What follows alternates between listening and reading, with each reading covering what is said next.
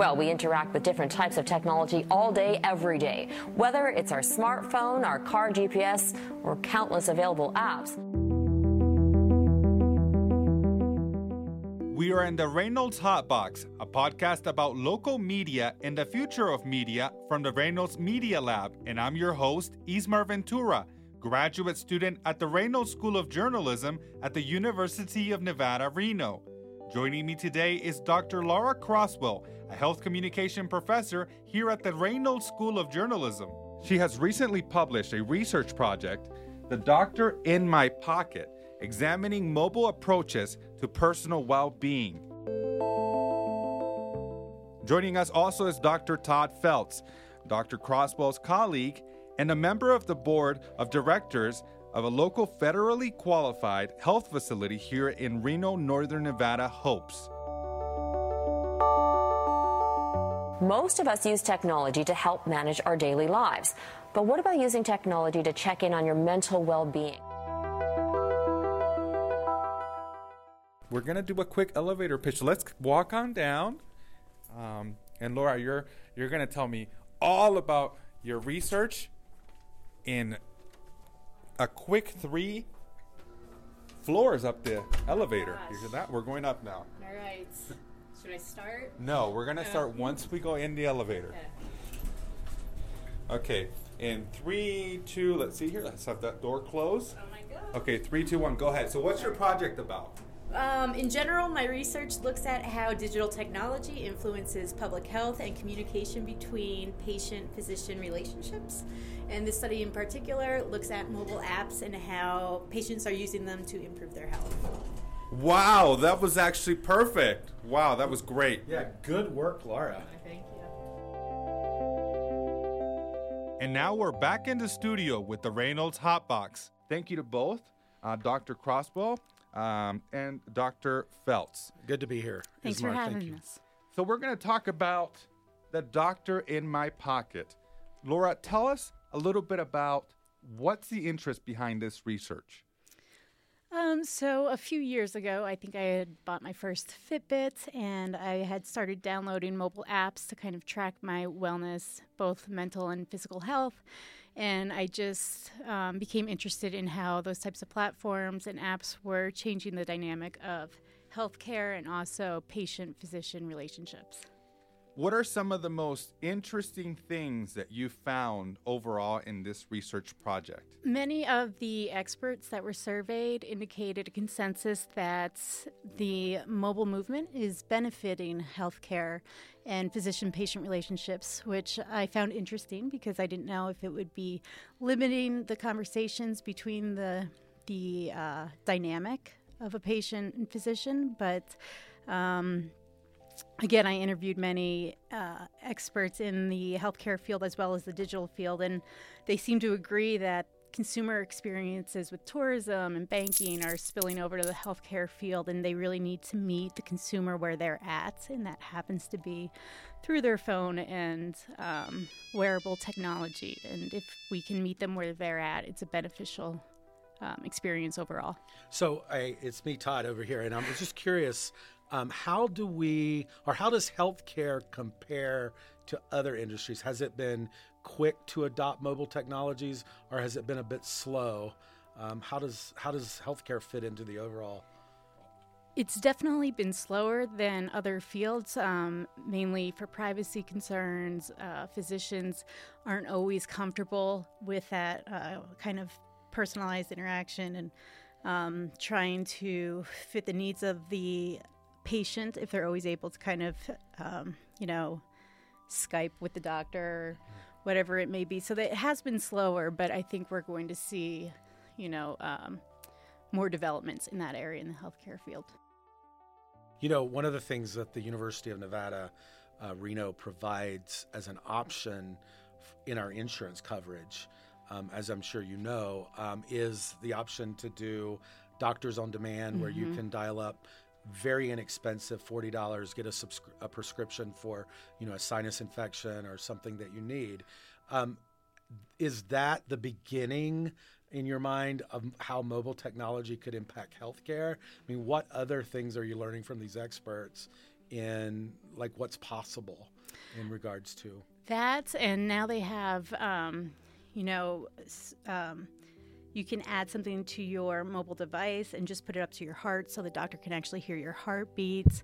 It's just making everything much more accessible, especially to populations that it's more difficult to access healthcare. It's still not, a perfect system, and there are populations being left out, such as the elderly and lower income populations. But again, many of the people responding to this research indicated that it's an improvement from what it has been.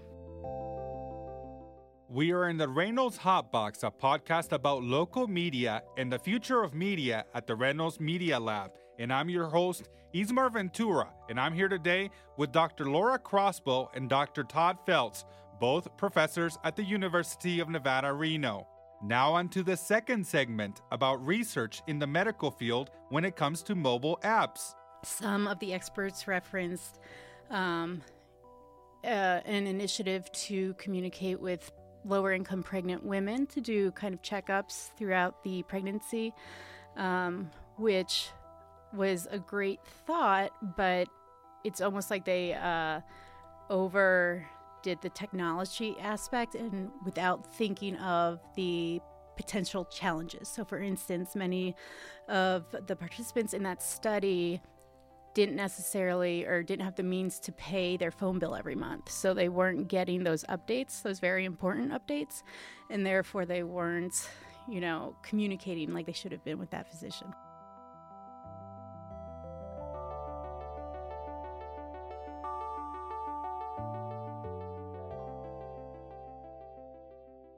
Maybe somebody who can't afford to have a smartphone or an iPad. What other things stuck out or stand out to you in your research that you think is, wow, like you found to be, I never thought that could possibly be. I mean, I feel like there's so much development still in the growing technology business, especially in the medical one. Mm-hmm. I think it's just really important that they don't push the tool more than they push the communication. And so it's really important that they remain invested in the care and quality of the healthcare communication process with the patients and not try to technologize that communication. If that makes sense? It does. And, Dr. Croswell, I was thinking while you were just talking about, conversations that we have in the classroom about the digital divide and about how, people who have access to high-speed internet and those people who don't have access to high-speed internet. And it makes me think about the fact that, your study is around mobile technologies.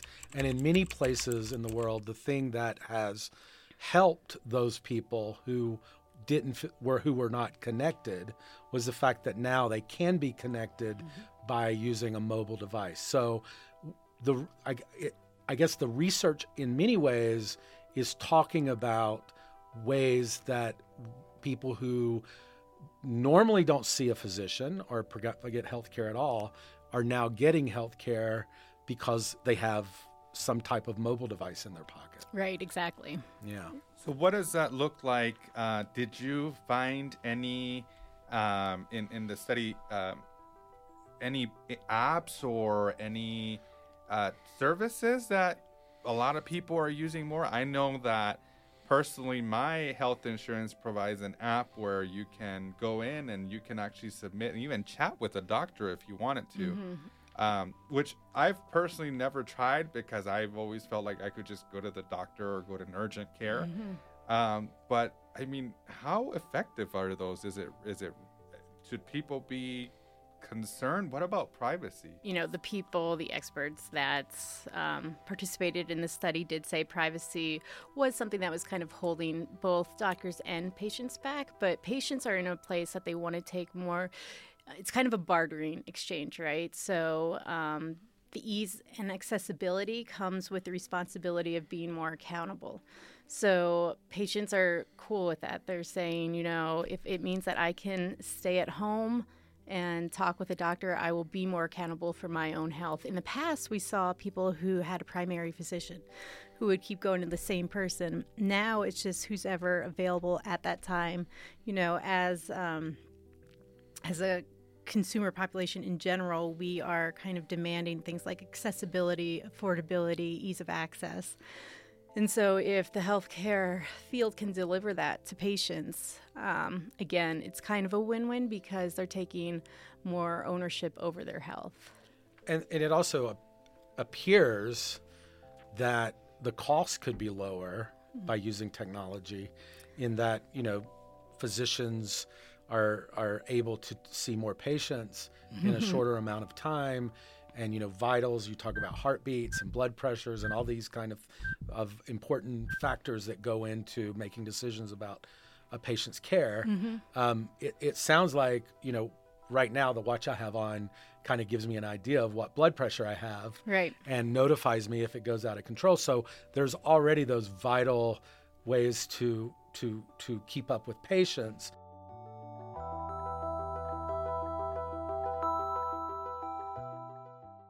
We are in the Reynolds Hot Box, a podcast about local media and the future of media at the Reynolds Media Lab. And I'm your host, Ismar Ventura, and I'm here today with Dr. Laura Crossbow and Dr. Todd Felts, both professors at the University of Nevada, Reno. And now we're going to talk about future research in the medical field and the use of technology. I can also imagine future research on this topic. I mean, is that something that you've thought about? Like, issues, I can imagine, like training physicians. I know you hold a professorship also in the medical school here at the university. I mean, imagining training a doctor on how to communicate in a mobile format differently than in a one-on-one in the office kind of format. So what other, like, future research have you imagined from this one?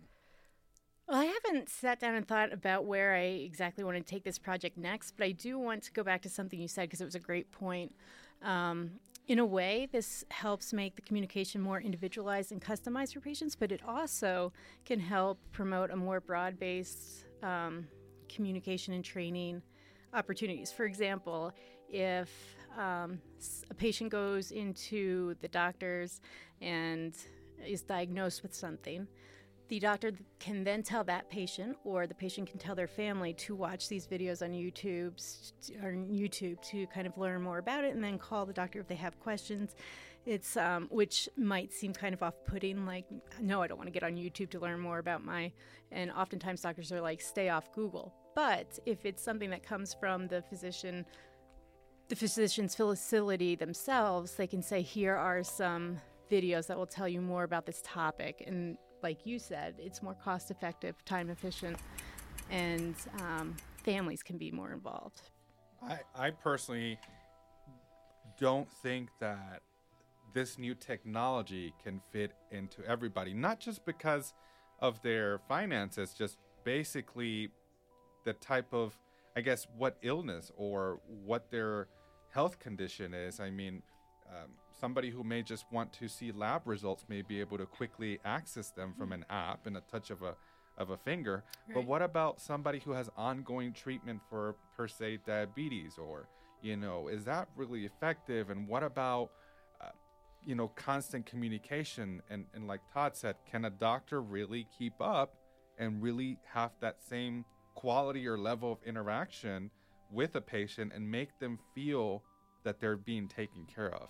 I personally feel like there's nothing better than having to go have a face-to-face conversation with my doctor. Yeah, and some people certainly would want that face-to-face conversation, but I think as a consumer culture, what we're seeing is a trend in a demand for, again, more ease, more access.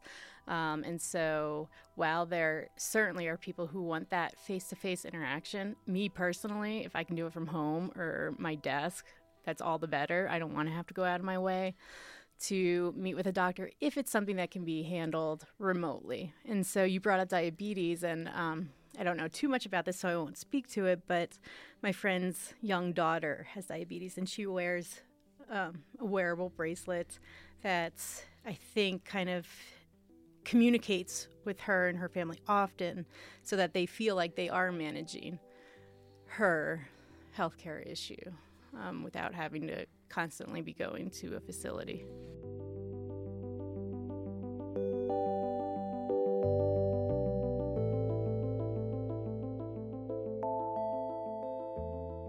Is this more of the United States doing it, or are different countries? Is it more of a global thing?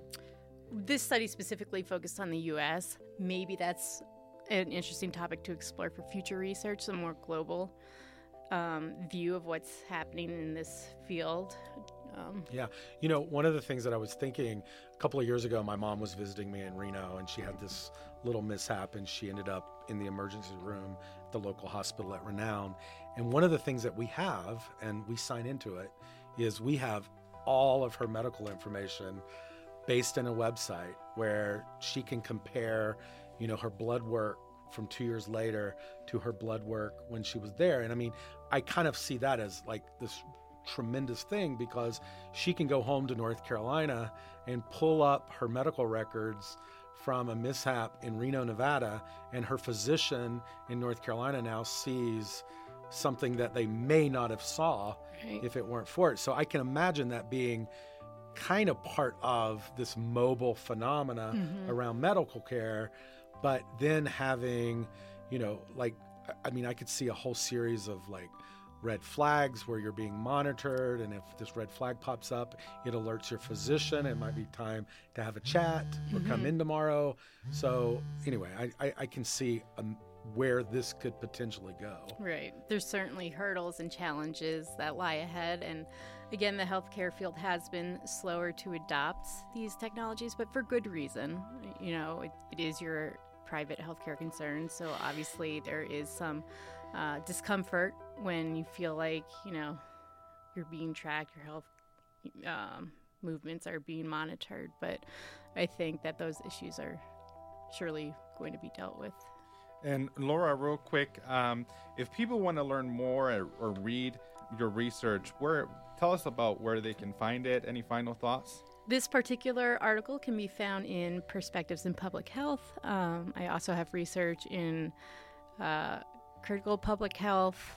They can buy my book on Amazon, Politics, Propaganda, and Public Health, or they can come see me. Awesome. Okay. Well, thank you, Laura and Todd, for joining us on this special podcast. Once again, the name is The Doctor in My Pocket, examining mobile approaches to personal well-being. Today, we have been in the Reynolds Hot Box, a podcast about local media and the future of media. Our guest speakers today have been Dr. Laura Crosswell, Assistant Professor of Health Communication, and Dr. Todd Felts, Assistant Professor of Strategic Communication, talking about the use of mobile technology in the medical field in today's world. And I'm Ismar Ventura, graduate student at the Reynolds School of Journalism.